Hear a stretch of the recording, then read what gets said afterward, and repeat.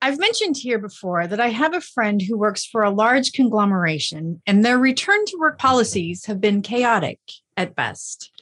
At first, they sent an email at the start of July and said, "Everyone get your pets and kids ready. We're going back to work in 2 weeks. Yippee!"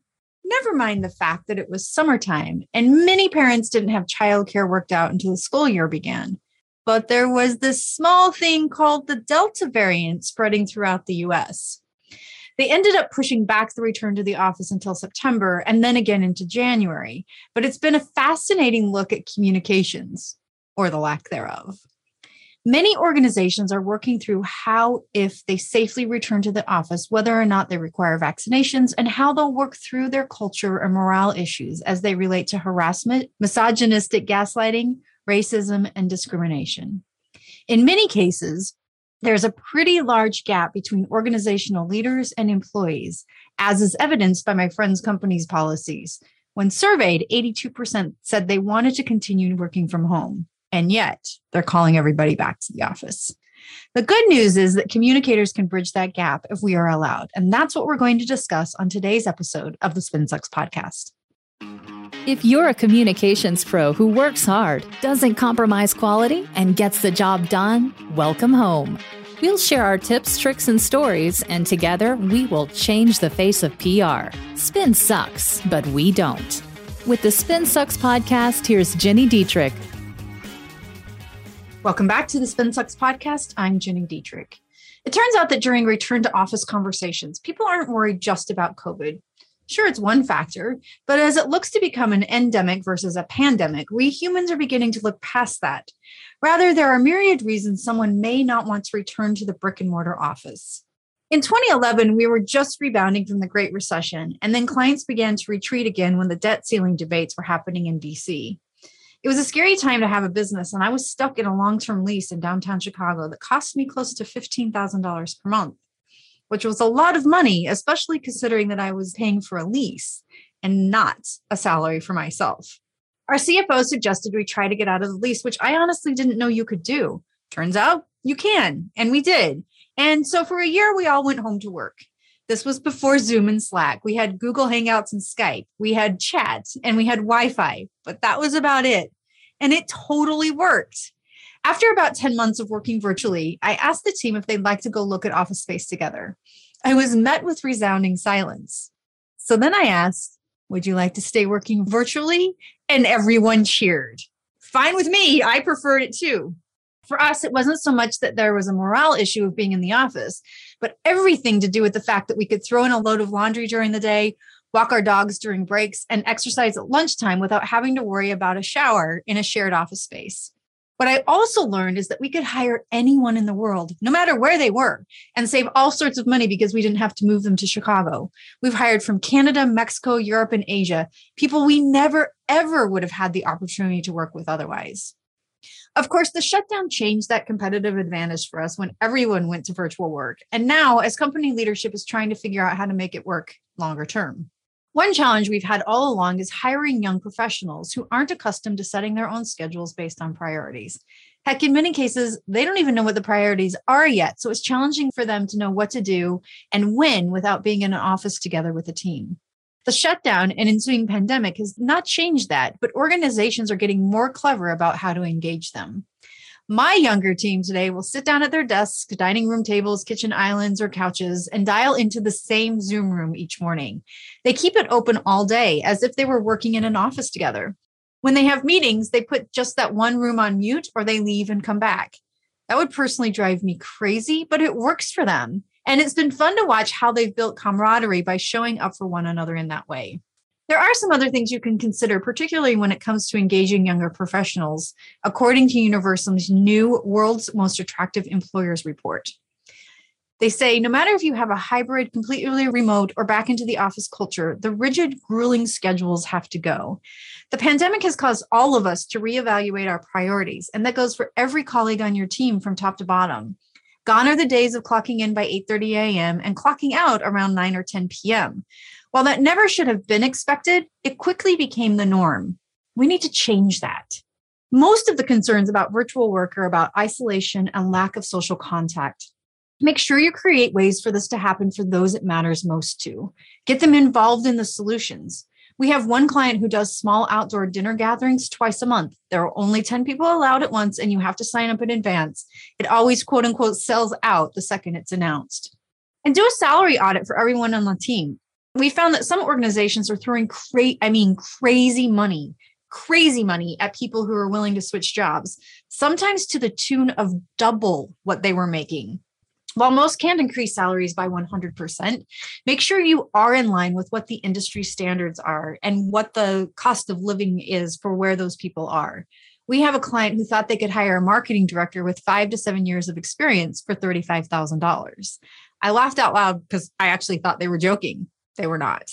So then I had to say, when you had 7 years of experience, and I realized that was 20 years ago, did you make more than $35,000? Resounding silence. Come on, people, get those salaries audited and fast. Otherwise, someone is going to swoop up your team. In just a minute, I'll be back to talk you through some additional things to bring to your leadership team or to that of your clients when it comes to addressing all of the new policies we're grappling with. I'll be right back. There are two things I want you to know about. The first is the Fundamentals of Media Measurement course that we just launched with Muckrack, and the second is the PESO Model certification.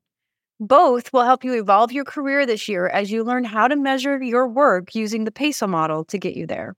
The Fundamentals of Media Measurement course can teach you how to measure your earned media efforts, create a successful measurement strategy, and report on your success. It will take you about 2 hours, but it has quick, bite-sized lessons you can take when convenient. It has actionable tips, step-by-step approaches, and examples from Jonna Burke, Christopher Penn, and me. Go to mrac.co/spinsucks to learn more, get registered, and start your measurement journey today. That's mrac.co/spinsucks. Please be sure to use that link because I get a gold star every time someone registers, and I love gold stars. And for those of you who need to evolve your career, learn how to integrate the work you do with marketing and amp up your measurement efforts, the PESO Model certification is for you. Step up your game with an academically accredited PESO Model certification from SpinSucks and the SI Newhouse School of Public Communications at Syracuse University. Learn more about that by going to spinsucks.com/academy, or you can go to spinsucks.com and click on Academy in the navigation. And now, back to the show. I mentioned at the start that many employees aren't so much worried about COVID as it relates to going back to the office, but that they've tasted freedom and what it's like to not have to commute or be in an office and play office politics or be demeaned or left out of meetings on purpose. In many cases, people have gotten at least 2 hours, if not more, back in their days, and no one wants to give that time back to their employers. There are lots of reasons people may want to continue working from home. For me and my team, it was more about the flexibility we had to do the things around the house that needed to be done and didn't have to pile up and wait for the weekend. There are also a handful of us who like to exercise every day and don't want to be judged if we do it at 7:30 a.m. and don't show up to work until 9 or at lunchtime or at 4 p.m. As long as the work gets done, it's far easier to have that kind of flexibility if your team isn't watching you leave the office during traditional office hours. But that's not the only reason. I always say that school isn't made for working parents. No one on earth works from 9 a.m. to 2:30 p.m., which are the hours in which you can work before you're interrupted with drop off and pickup. Sure, you can work before and after those hours, but you often do it with kids around, which makes things, well, a bit less productive. And then there are the significant reasons many marginalized groups of people don't want to return to an office. Many Black workers told CBS Money Watch in a poll that being in predominantly white workplaces often exacts an emotional toll. They said working from home offers a measure of inner peace and even helps them do their jobs better. These same sentiments are common among people of color, including in corporate America. For decades, Black and Hispanic employees have reported feeling marginalized at work and being relegated to lower paying roles, even when their credentials qualify them for higher level positions. Black women in particular say a typical workday often requires looking past microaggressions from coworkers, ignoring flippant comments about their natural hairstyles, or suppressing emotions lest they be labeled an angry Black woman. But working at home allows them to not just look past those microaggressions and subtle racism, but not experience it at all. The good news is that communicators can bridge this gap if we are allowed. This is what we are born to lead. One of the areas that have exploded for us since last March is internal communications. And that's because of all of the aforementioned reasons.